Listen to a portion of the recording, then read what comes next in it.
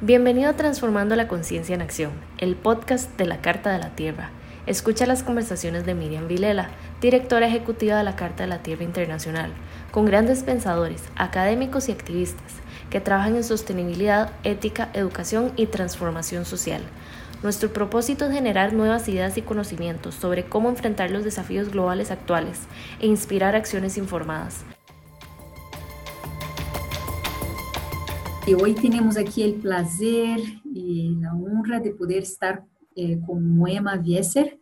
Moema que ha estado participando tanto en el proceso de redacción y construcción de la Carta de la Tierra desde Brasil, pero también en toda la trayectoria de educación ambiental en el país y también muchos en los temas de género. Entonces es un gran placer poder contar con Moema Viesser en nuestro podcast. Muchas gracias, Moema.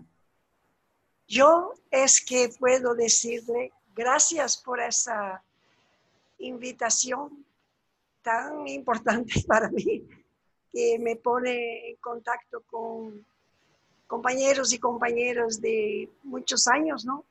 De estarmos en la educación ambiental y muchos con esta perspectiva que nos trae de un mundo nuevo, ¿no? La Carta de la Tierra, elaborada en el contexto de Río 92.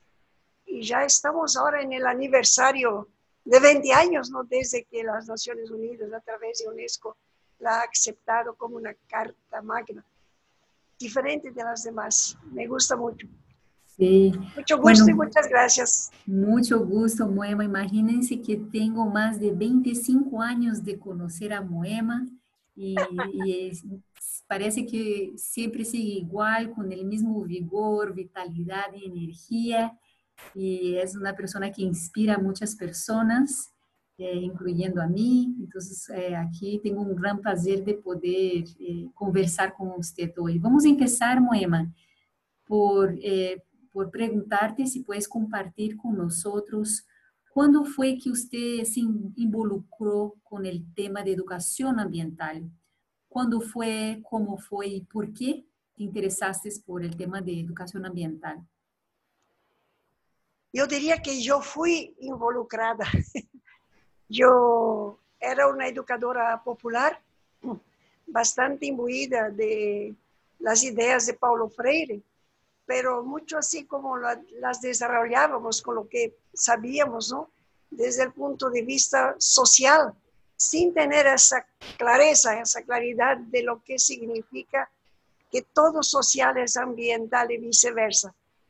Y yo tuve la oportunidad de trabajar con la educación popular en el nordeste de Brasil, con las comunidades eclesiales de base y otros grupos, ¿no?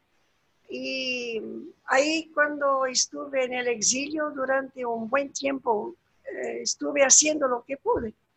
Inclusive fue en el exilio que yo publiqué un libro que se volvió un instrumento de educación y de comunicación popular, que fue, si me permiten hablar, la historia de Domitila, una mujer de las minas de estaño de Bolivia, que yo encontré cuando estaba exiliada en México y, y que fue traducido a 14 idiomas. Y fue para mí la entrada en todo lo que significó y significa hasta hoy el movimiento de mujeres, ¿no? Y la contribución del feminismo a los cambios que el mundo necesita.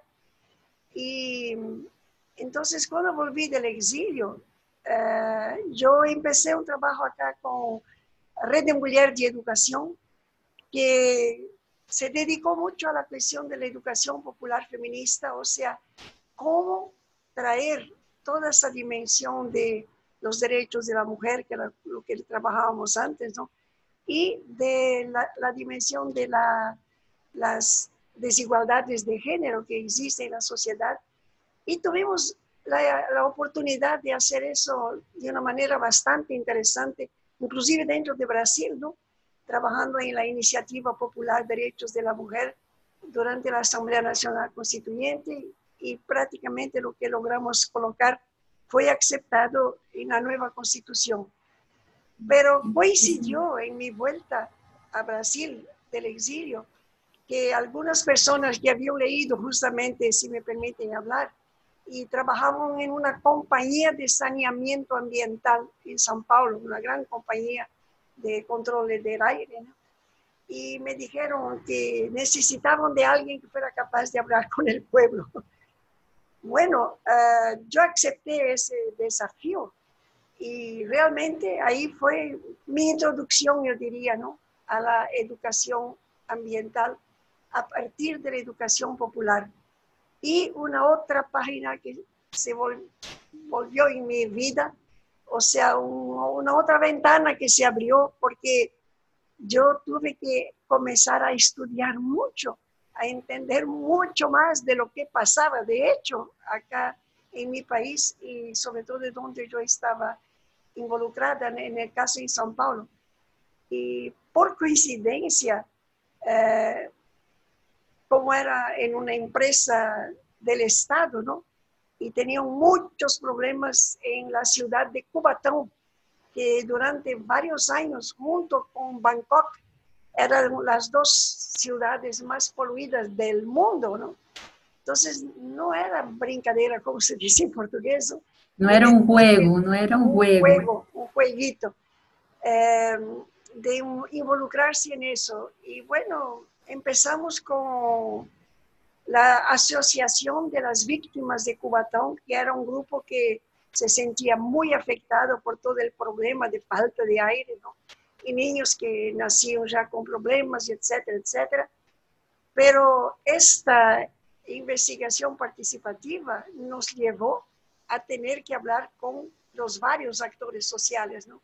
Entonces, desde aquella vez, para mí también la educación ambiental me hizo pensar la educación popular involucrando los varios actores sociales.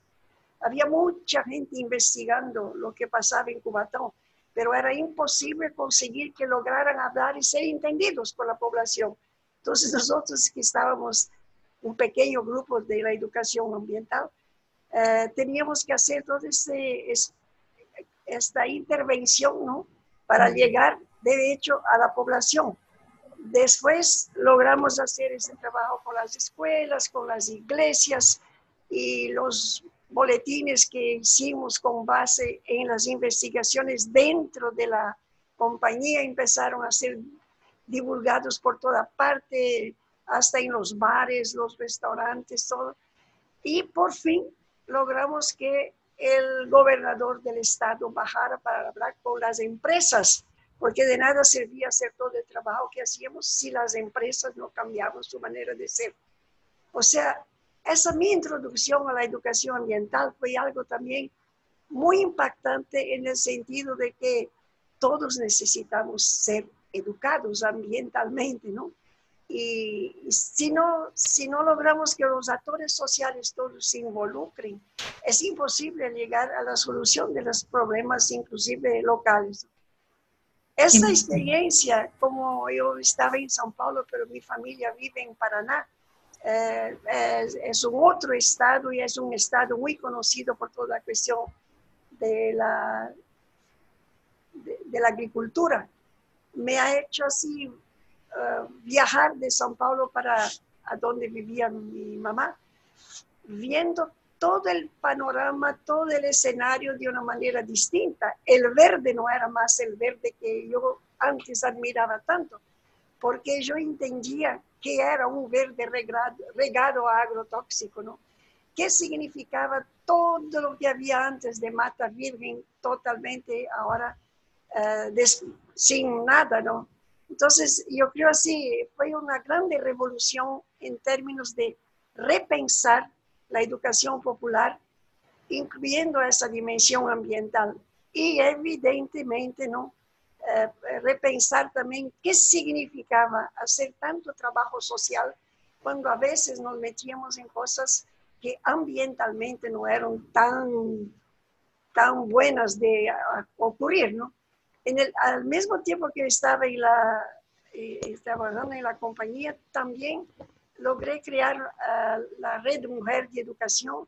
Entonces, todo el trabajo que se hizo con las mujeres nos llevó a repensar muchas cosas que hicimos, por ejemplo, tener el asfalto en las calles de los barrios, tener el teléfono público, pero muchas veces ayudamos a eliminar córregos de agua que eran prácticamente agua buena para toda la comunidad.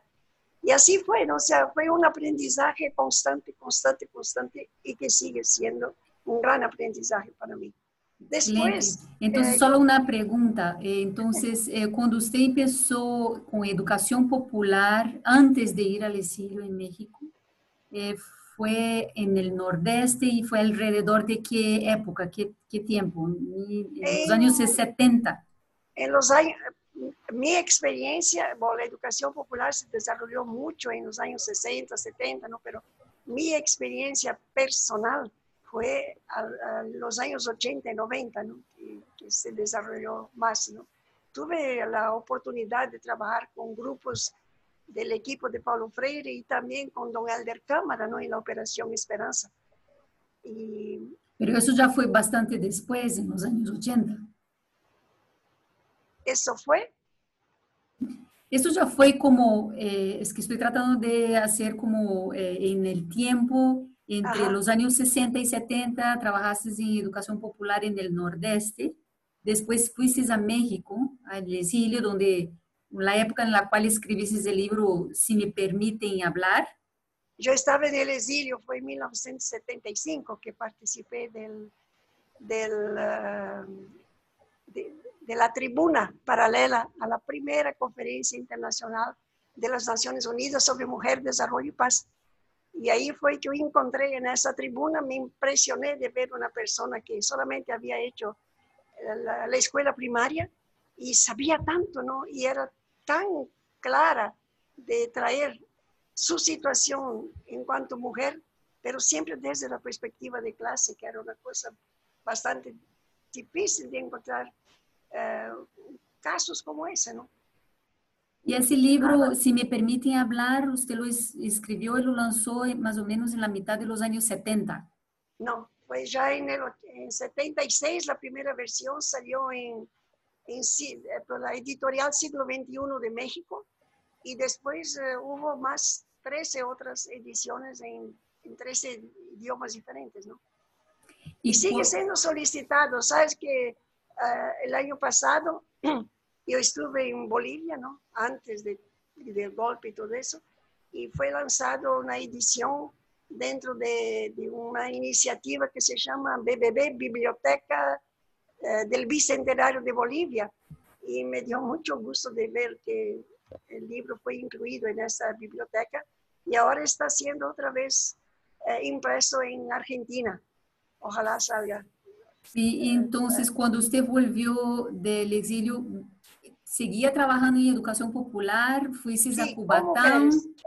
Yo seguía trabajando en educación popular, pero como yo había adquirido tantos conocimientos y experiencia también cuando estaba exiliada, me quedé 7 años en el exilio, ¿no? Y tuve oportunidad de trabajar así como voluntaria, ¿no? En México, después en la República Dominicana, donde acompañé a mi marido, ¿no? Que trabajó en la República Dominicana, inclusive en Haití, pero también fui invitada para varias reuniones, seminarios, cursos en Inglaterra, en Holanda. Y bueno, cuando volví a Brasil yo tenía mucho deseo de traer para acá lo que yo había adquirido en esos años. Y fue así que fundé Red de Mujer y Educación. Y empecé con esa perspectiva de educación popular feminista.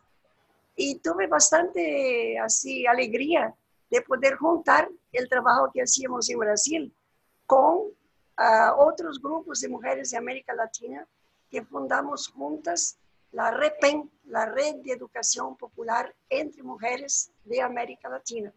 So, o sea, son cosas así que en aquel momento se creaba, ¿no? Porque no había todo lo que tenemos de acúmulo hoy día, ¿no? Después de tanta cosa que ocurrió. Sí, y ahí después de eso pasó que fui invitada para hacer ese trabajo en la empresa, pero paralelamente también tuve la oportunidad de estar conectada con el CEAL, el Consejo de Educación de Adultos para América Latina. Primero en la red de mujeres, pero después con el programa de educación popular ambiental. Y de ahí el Consejo Internacional de Educación de Adultos me pidió para hacer una propuesta y fue de ahí que yo tuve la oportunidad de coordinar en la Río 92 la primera jornada internacional de educación ambiental, donde producimos el Tratado de Educación Ambiental, que fue una iniciativa bastante colgada, yo diría, ¿no?, con todo lo que proponía la Carta de la Tierra, pero desde la perspectiva de educadores y educadoras populares. También lo hicimos, como yo estaba en aquel momento en este programa del Consejo Internacional de Educación de Adultos, una gran investigación participativa durante un año, de la cual participaron los 300 centros de 9 regiones, y todo eso fue trabajado párrafo por párrafo en la Río 92. Ok, entonces digamos, cuando volvemos al tema de cuando usted llegó a Cubatão, que es una ciudad sumamente que tenía mucha contaminación, Cubatão, una ciudad en el estado de São Paulo, Brasil, que tenía mucha contaminación. Usted llegó ahí para trabajar con educación popular y educación popular con mujeres. No, ahí fue de manera general cómo se podía hacer con que lo que ellos querían es que se acercara la población de la empresa. Nosotros hicimos el inverso, o sea, cómo a partir de lo que la población sentía, todos los actores sociales tenían que involucrarse. Por eso que yo dije, no, logramos llevar los resultados de las investigaciones, logramos trabajar con la Cámara de Concejales, porque ni podíamos hablar con el alcalde, él no quiso recibirnos porque todavía era una área de seguridad nacional, como se decía, ¿no? Luego después de la dictadura, algunos lugares se vieron como área de seguridad nacional.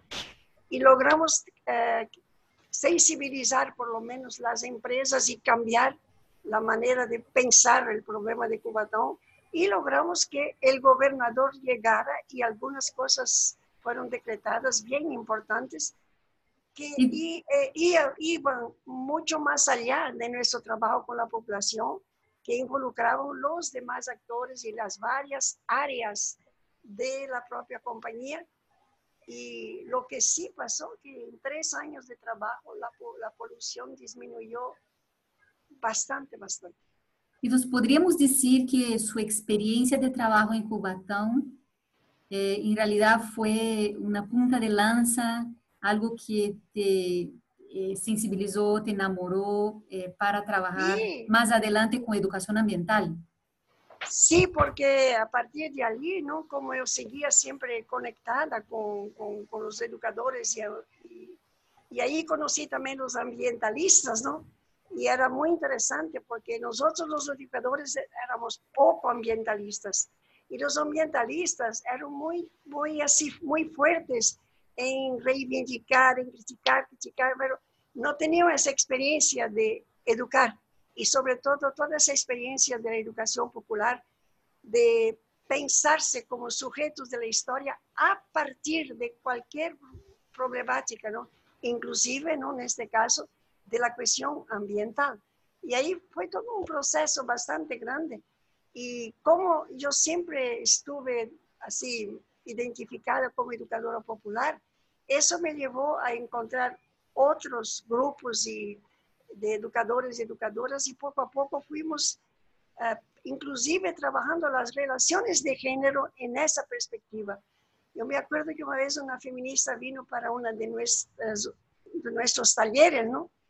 Y ella dice, nunca yo había visto trabajar así, cosas que eran del dominio del feminismo, ¿no?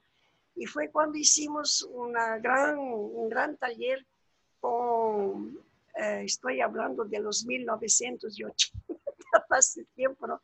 Era cosa bastante nueva en aquel momento. Hicimos un gran taller con mujeres trabajadoras rurales que nos pidieron para trabajar con ellas sobre esa cuestión de género. Entonces yo le dije, bueno, ¿cuál es el asunto que ustedes quieren trabajar?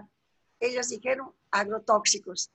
Bueno, fue muy interesante porque con ese tema hemos logrado traer muchas cosas, por ejemplo, cosas muy importantes para las mujeres, en el caso que eran oficinas de la Red Mujer, como había ya estudios que mostraban que la leche materna estaba bastante envenenada en el caso de mujeres que, sobre todo en el área rural, trabajaban en el campo y donde había un regadío de agrotóxicos.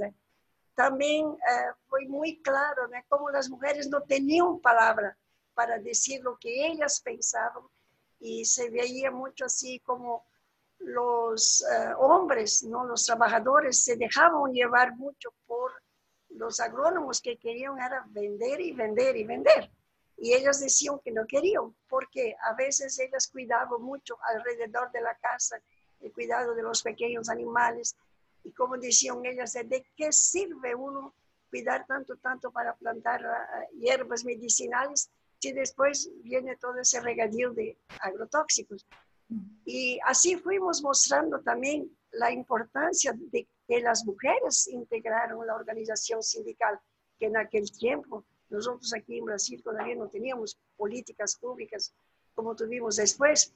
Entonces era toda una cuestión de mostrar que la igualdad, el trabajo que las mujeres hacían era también trabajo, no era solamente ayuda al marido que era el trabajador, sino que los dos de hecho trabajaban fuera de casa y ella además de eso dentro de la casa.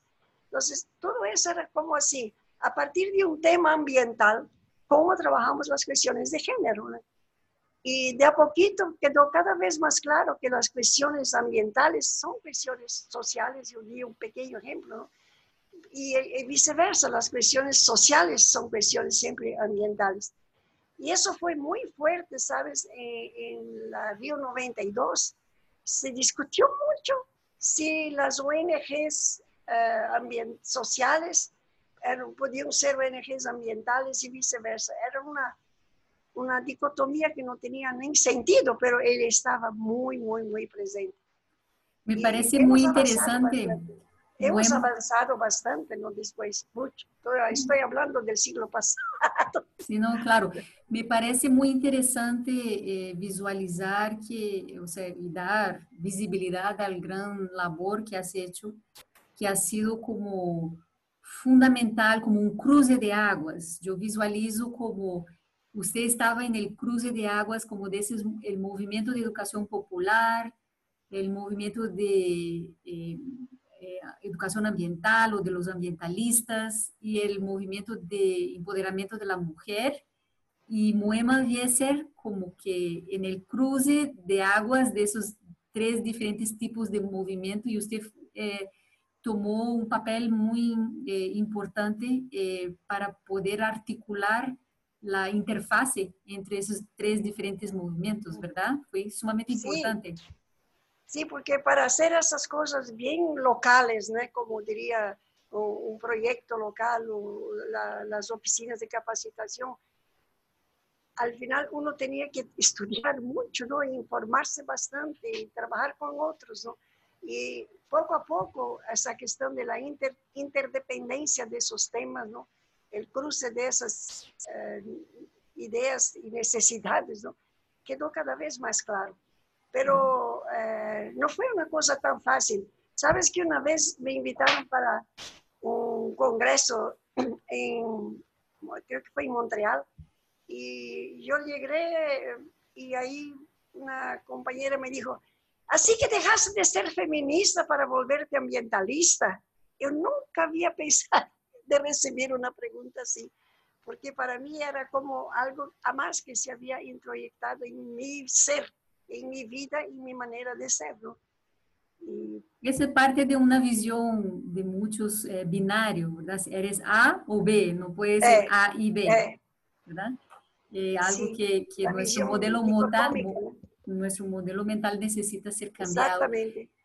Entonces, cuando usted se involucró con la Cumbre de la Tierra en Río 92, ¿fue a través de la puerta de la Red Mujer de temas de género o fue desde la puerta de educación ambiental? fue desde la puerta de la educación ambiental, porque en aquel momento me habían solicitado justamente de facilitar, ¿no?, esta acción del Consejo Internacional de Educación de Adultos, el ICAI, y siendo en Río de Janeiro, ¿no?, del cual participó de manera muy fuerte el CEAL, el Consejo de Educación de Adultos para América Latina. Entonces, pero Red de Mujer, que en aquel momento estaba siendo coordinado ya por una otra persona, ¿no?, durante ese tiempo, para que yo pudiera dedicarme, también participó. Y además participamos como jornada de educación ambiental, participamos y también como Red de Mujer en el Planeta Fêmea, que fue a la tienda mayor que tuvimos en el Fórum Global, en el Fórum Global. Entonces, nosotros tuvimos como, diría así, como foco, ¿no?, el Tratado de Educación Ambiental, que habíamos recogido todo lo que nos mandaron de varios países, y un pequeño grupo acá en Brasil hizo la sistematización y colocó en 16 principios, ¿no?, que son los principios del Tratado de Educación Ambiental, que hasta hoy están siendo bastante trabajados, porque de Río 92 lo que pasó es que aquí en Brasil se creó la Red de Educación Ambiental REBEA, ¿no?, Red Brasileña de Educación Ambiental, y los dos pilares que orientan a esa red son la Carta de la Tierra y el Tratado de Educación Ambiental. Tuvimos varias personas que vinieron a darnos charlas muy importantes. Paulo Freire estuvo conosco también, pero gente de varios países, ¿no? Ahí también tuvimos chance de tener a Vandana Shiva con nosotros, también tuvimos Chief Bizio Gunleye, muy bueno. Qué lindo. Entonces, sumamente interesante, porque entonces, aunque su puerta de entrada a la Cumbre de la Tierra de Río 92 fue para articular todo ese proceso sumamente importante del Tratado de Educación Ambiental, volviste a traer su articulación con los otros movimientos, ¿verdad? El movimiento de educación popular, con el Consejo de Educación de Adultos, pero también el movimiento de mujeres. Sí. Una vez más, Moema Wieser articulando los diferentes movimientos y actores en un proceso que era necesario asegurar la voz y la colaboración y participación de diferentes áreas. Entonces, aquí debemos reconocer el liderazgo histórico que has tenido en la construcción de este Tratado de Educación Ambiental, que fue un gran logro, uno de los grandes resultados de todo el proceso del Foro Global de la Cumbre de la Tierra en Río 92. Como que plasmó esos principios de educación ambiental.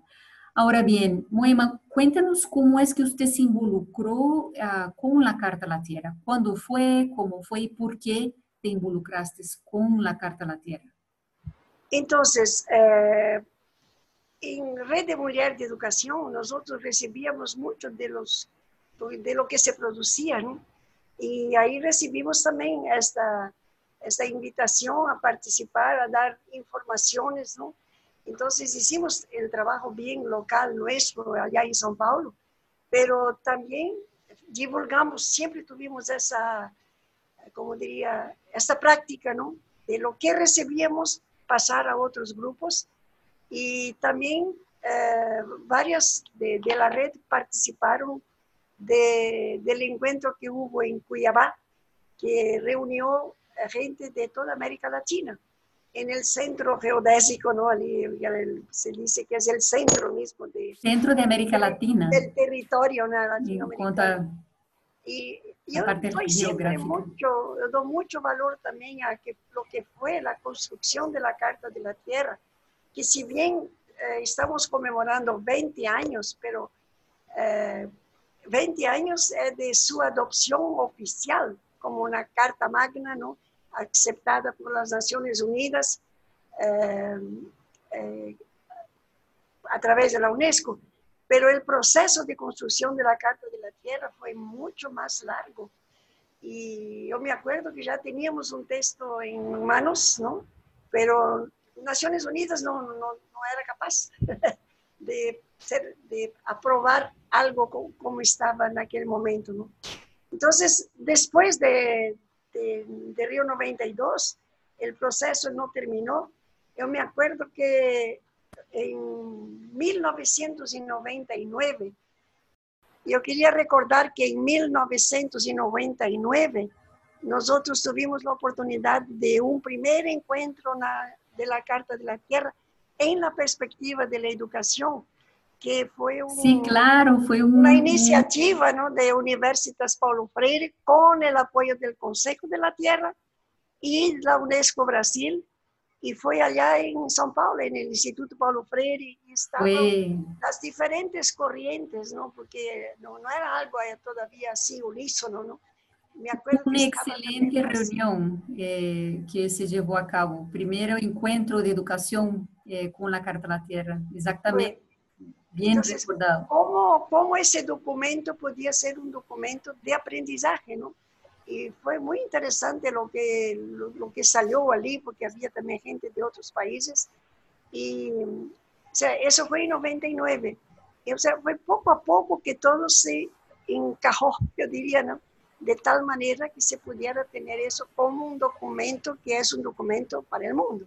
Sí, entonces, Moema, podemos decir que usted desde la Río 92, usted ya escuchaba hablar de Carta a la Tierra, estuvo a través de su trabajo con el Tratado de Educación Ambiental, ya participó de algunos de los diálogos alrededor de Carta a la Tierra, y después en el 98, cuando se llevó a cabo una reunión regional para América Latina, en el marco del proceso de consulta de la Carta de la Tierra, usted participó de esta reunión de Cuiabá, Mato Grosso. ¿Usted se recuerda algún momento histórico específico del proceso de consulta y redacción de la Carta de la Tierra, específicamente en torno a la redacción de algún principio específico de la Carta de la Tierra, alguna idea que estaba siendo discutida y en diálogo en el proceso de redacción y consulta de la Carta de la Tierra? Yo me acuerdo que siempre había esa cosa de la dicotomía que yo hablé antes, ¿no? De lo que era más importante, lo social o lo ambiental. Yo creo que nos faltaba bastante a todos, ¿no? Así en cuanto grupo, ¿no? Que hemos tenido ya mucha información y formación ambientalista, ¿no? Pero muchos de los que trabajaban en otras áreas no tenían acceso a esa información.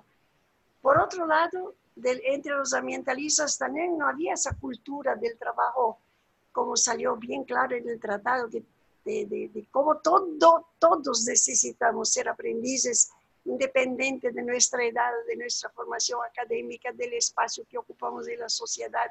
Y siempre es un trabajo nuevo, ¿no? Por ejemplo, yo soy una educadora popular.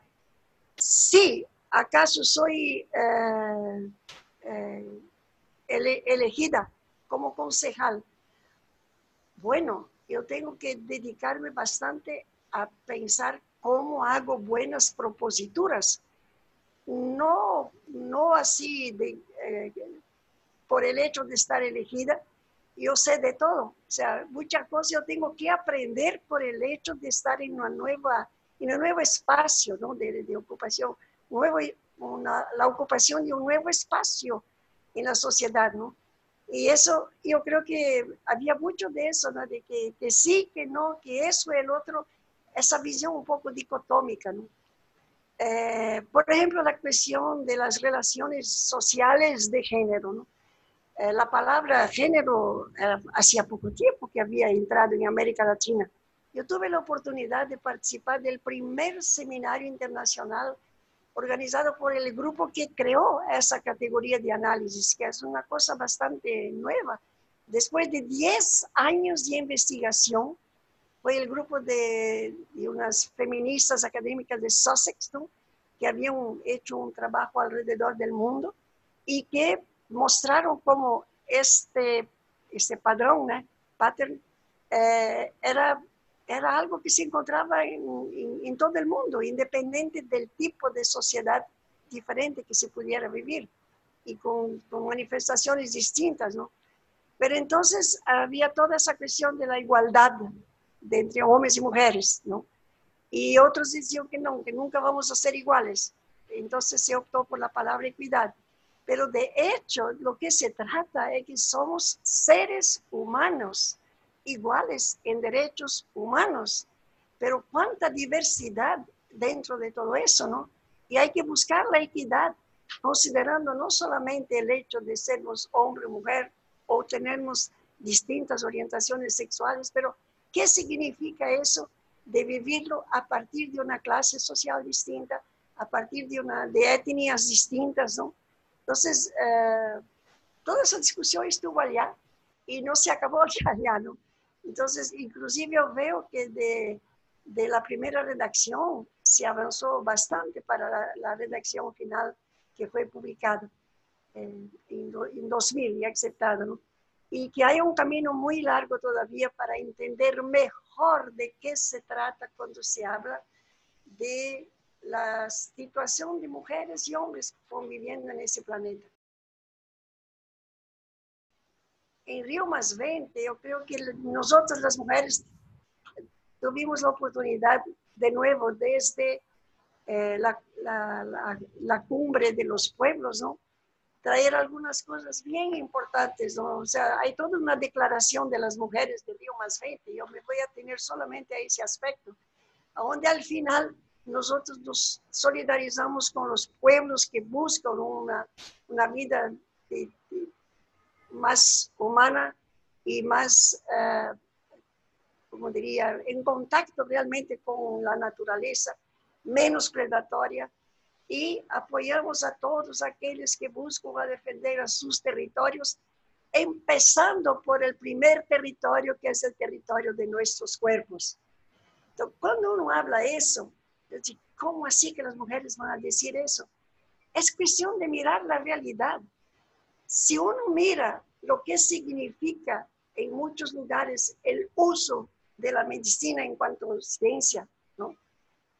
Y sobre todo la cuestión de las industrias farmacéuticas como industria y la medicina considerada como industria en vez de servicio, ¿no?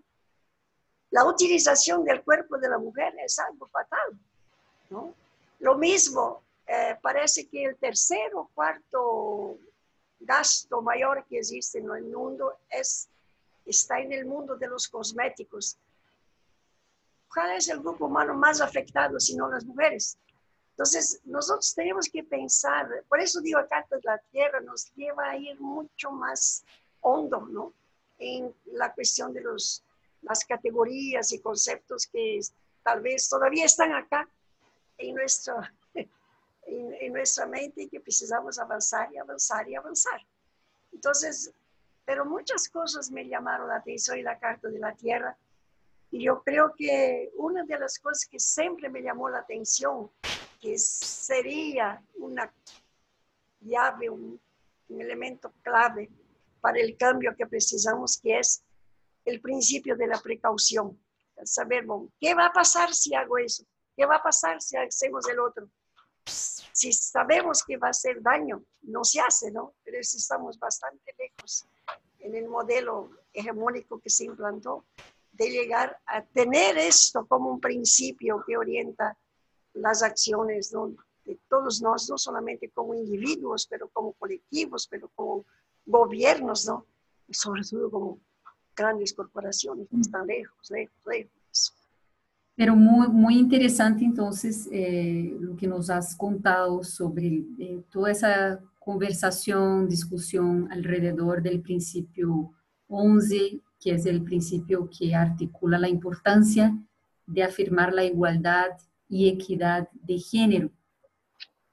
Y como usted nos has contado, es toda una temática relativamente nueva, en el sentido de que hasta la palabra género, y si es solamente se está conectado con el tema de equidad o igualdad, y la importancia de ver, como usted bien ha articulado, todos somos seres humanos iguales. E que interessante saber que você também participou desse processo aí de redacção e de consulta, se a Carta da Tierra deveria ter ou não um princípio que se refere ao tema de gênero, e se se tem esse princípio, como deveria ser articulado esse princípio. Então, são vários processos, verdade? Em todo esse processo de consulta para redactar um documento como a Carta da Tierra, a partir de um processo de consulta e um processo participativo, digamos, porque primeiro há que identificar o princípio,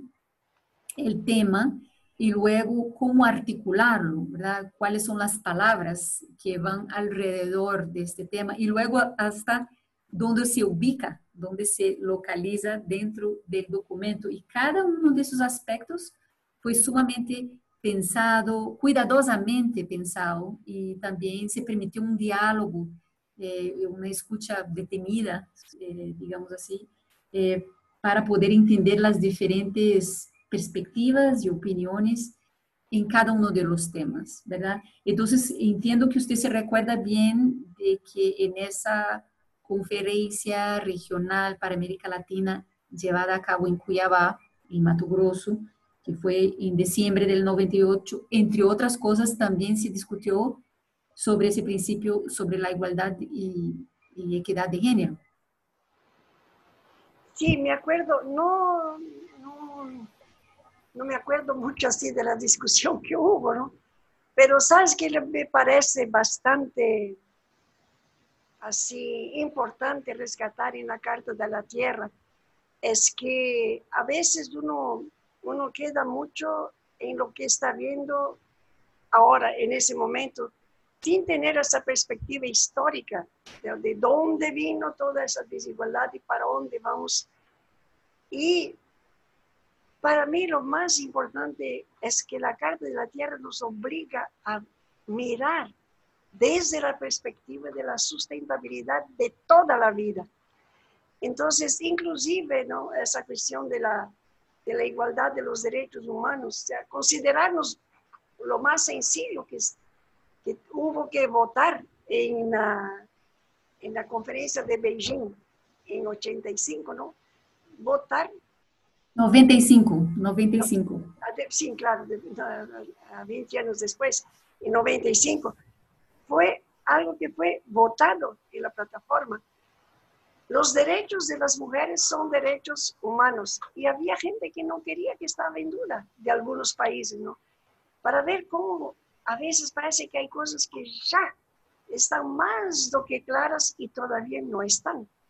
Entonces, en la medida en que nosotros queremos que se reconozcan, ¿no?, que mujeres y hombres, seres humanos todos, independiente también de orientación sexual, todos somos iguales en derechos humanos. Esto solamente va a ser posible si se respetan las diferencias. Esa es una gran cuestión. Estamos viviendo una cosa tan triste en ese momento, pero que escancara, yo diría, ¿no?, lo que significa todavía la cultura de la supremacía blanca sobre los negros, ¿no?, por lo que pasó en Estados Unidos últimamente. Y aquí en Brasil hubo una repercusión tan fuerte, ¿no?, porque acá no tenemos 14 y pocos % de negros, sino que una mayoría de la población es negra, ¿no? Y todavía, por el motivo de todo ese colonialismo de esclavitud, ¿no?, todavía hoy día está en los neurones, yo diría, ¿no?, esa cultura de la superioridad de la raza blanca sobre los que tienen la piel negra. Entonces, yo pienso sí que tenemos siempre que estar mirando las diferentes facetas que involucra cuando uno estudia la cuestión de la igualdad de las relaciones de género, llevando en consideración todo eso, ¿no?, la edad, la etnia, la raza, inclusive las creencias, ¿no?, las religiones, todo el mundo se aplasta, como diría, encajado en una cultura de dominación y opresión, y a eso que está en cuestión, y que nosotros no queremos que continúe. Pero eso todo significa también que tenemos que ir más allá, que tenemos que cuidar de la comunidad de vida. Y esa pandemia está nos colocando frente a eso de una manera tan fuerte, ¿no? No podemos creer que la humanidad va a cambiar si nosotros no tenemos una relación con la comunidad de vida tal cual es en toda su diversidad. Si esta idea de la comunidad de vida con respecto a la biodiversidad entra en nuestra cultura, la sociodiversidad va a venir por sí, yo diría casi. Y claro, todo va a exigir un cambio en la manera como nos veamos en cuanto a sociedad. Muy bien, Moema. En realidad ahora yo le iba a preguntar si nos puede expandir en cuanto, yo me imagino que usted acaba de comentar con nosotros dos ideas, principios que desde su perspectiva se destacan en la Carta de la Tierra por su importancia o por su manera de estar articulada en la Carta de la Tierra. Usted nos mencionó el principio de precaución, que es el principio 6 de Carta a la Tierra, y también nos acaba de mencionar sobre el principio de la comunidad de vida o la idea de comunidad de vida que está articulada. Pero podrías entonces ahora expandir un poco, haciendo alguna reflexión, un comentario sobre essas ideias, princípios, valores que usted encuentra en Carta a la Tierra que desde su perspectiva se destacan por su importancia y por la manera en la cual está articulado en la Carta a la Tierra. Creo si nos ayuda a visibilizar essas ideias tan importantes que usted cree que están ahí. ¿Sabe qué? Yo siento así que toda esa, existe varias veces la Carta de la Tierra nos reenvía a la cuestión de la sustentabilidad, ¿no? Pero el concepto de desarrollo sustentable o sostenible, como dicen algunos, ¿no? También se encerró mucho en sí mismo.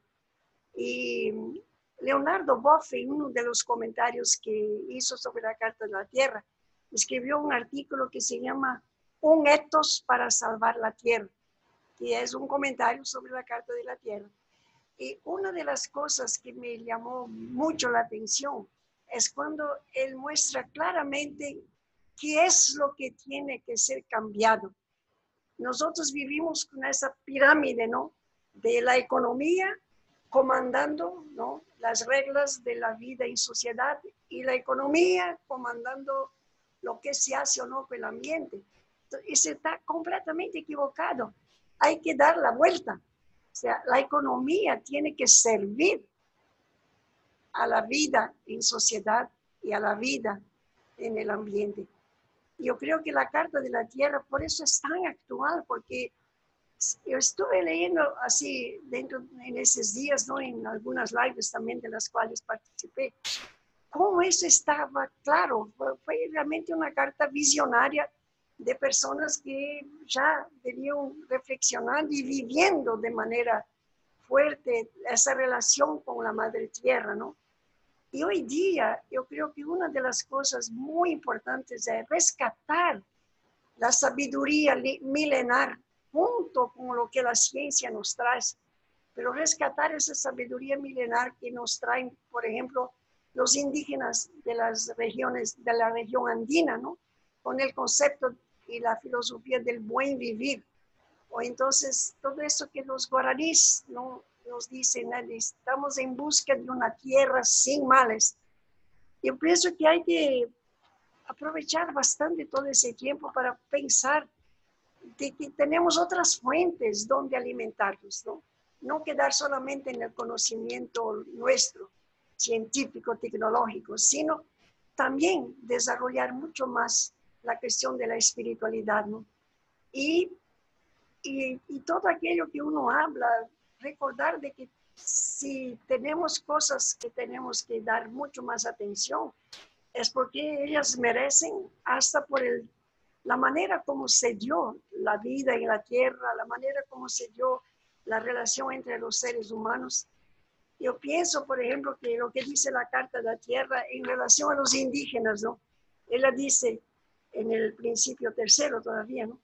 Afirmar el derecho de los pueblos indígenas a su espiritualidad, conocimientos, tierras, recursos, así como a sus prácticas relacionadas a formas sustentables de vida. Eso no es una cosa que está dada. Tenemos que ver por qué los indígenas todavía hoy día son tan maltratados. Es que está todavía allá, ¿no? El año pasado yo con mi marido escribimos ese libro, El mayor genocidio de la historia de la humanidad. Fueron 70 millones de víctimas entre los pueblos originarios de las Américas, del sur al norte. Y uno no sabe esa historia. Uno no trae eso casi en las escuelas, ni en la primaria, ni en la secundaria, ni en la universidad. Entonces, uno tiene que de una vez querer salir de la ignorancia para saber por qué podemos, sí, ver a los indígenas de una otra manera, inclusive como nuestros maestros, ¿no?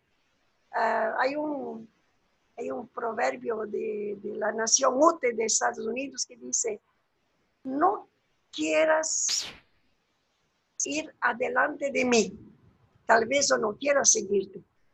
No quieras ir detrás de mí, tal vez yo no quiera conducirte.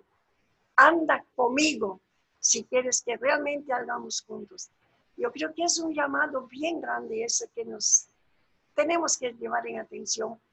Y me parece que eso, sí, en ese aprendizaje transformador al cual estamos llamados, ¿no? La Carta de la Tierra es casi un manual. Hay que profundizar ítem por ítem. Y eso es lo que me veo que es grande, Miriam, es que ayuda a pensar desde lo más local a lo más global, ¿no? Los cambios que se hacen necesarios para transformar ese mundo que no está siendo bueno para nadie. Todos los que necesitan, y somos la gran mayoría de la población que estamos necesitando de un mundo que cambie. Son muy pocos los que detienen mucho en detrimento de la gran mayoría que no tienen ni siquiera lo que necesitan, ¿no?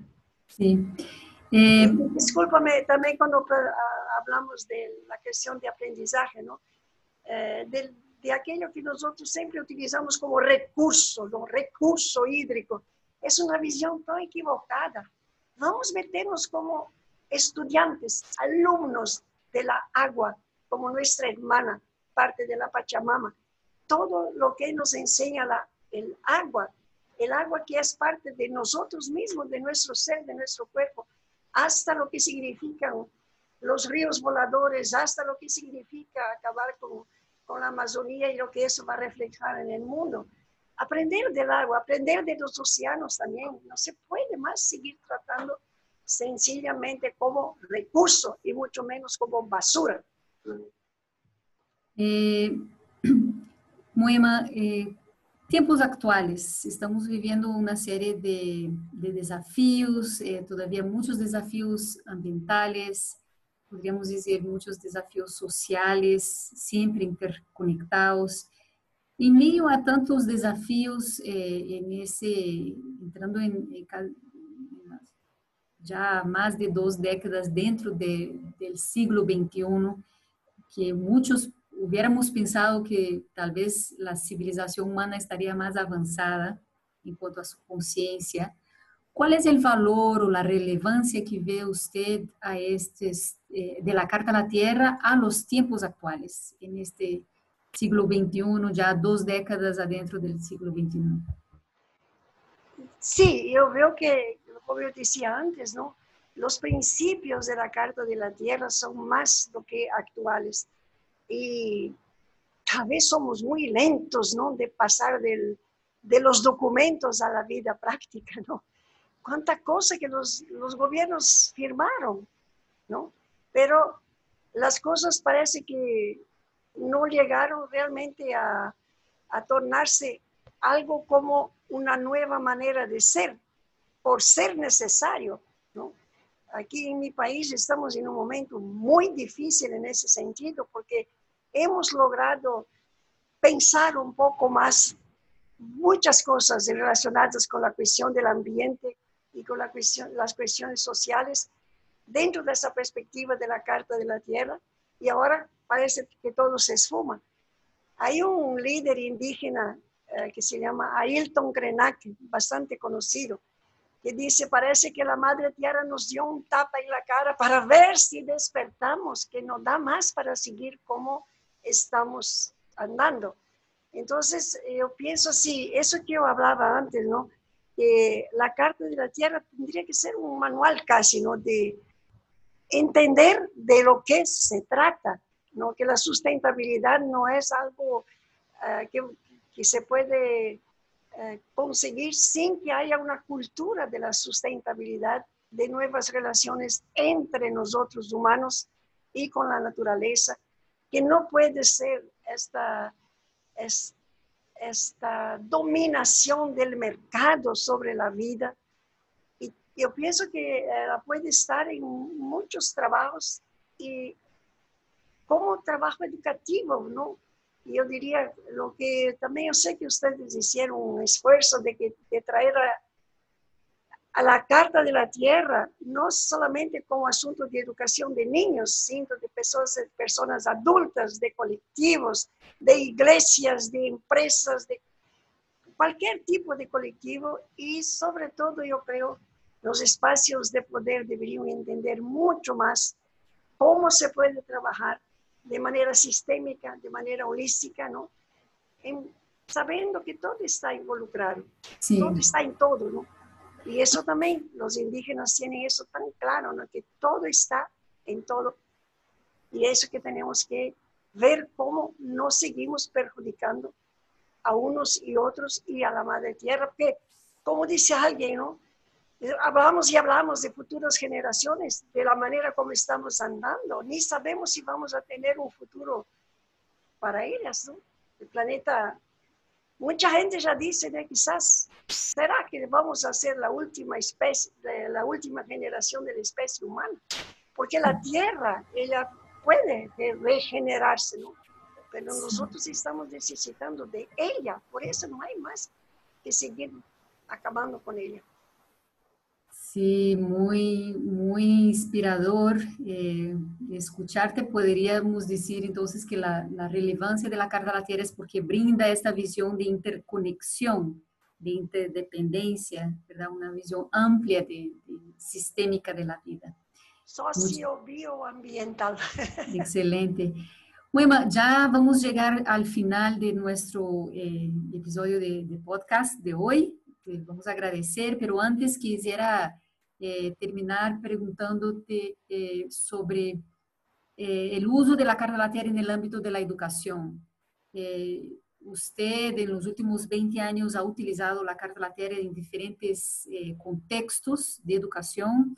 Quisiera pedirle si nos puede compartir con nosotros algunos ejemplos de cómo usted ha utilizado la Carta de la Tierra específicamente en el contexto de educación, para que nos dé como ideas sobre cómo la Carta de la Tierra puede ser utilizada en el ámbito de la educación.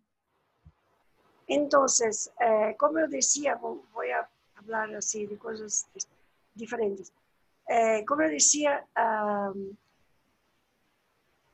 después de Río 92, ¿no? Acá en Brasil se creó la Red Brasileña de Educación Ambiental. Y los dos pilares de esta red son la Carta de la Tierra y el Tratado de Educación Ambiental. No importa en esta malla de la red, donde esté trabajando, si es en un territorio, si es para recuperar una naciente, si es en un trabajo de educación formal, si es trabajando en políticas públicas de educación ambiental, que empezamos a tener más y más municipalidades que logran tener políticas públicas locales también. tuvimos la posibilidad de tener una política pública de educación ambiental en el ámbito nacional, abarcando la red municipal de enseñanza, ¿no? Y también lo que se llamó la creación de municipios educadores sustentables, ¿no? Con muchas formas de actuación, insistiendo en que cualquier espacio puede ser un espacio de educación ambiental. Muchísimas gracias, Moema, por acompañarnos hoy en ese podcast. Es un placer, es un honor. Nos sentimos sumamente contentos y complacidas por poder tenerte aquí con nosotros. Muchísimas gracias.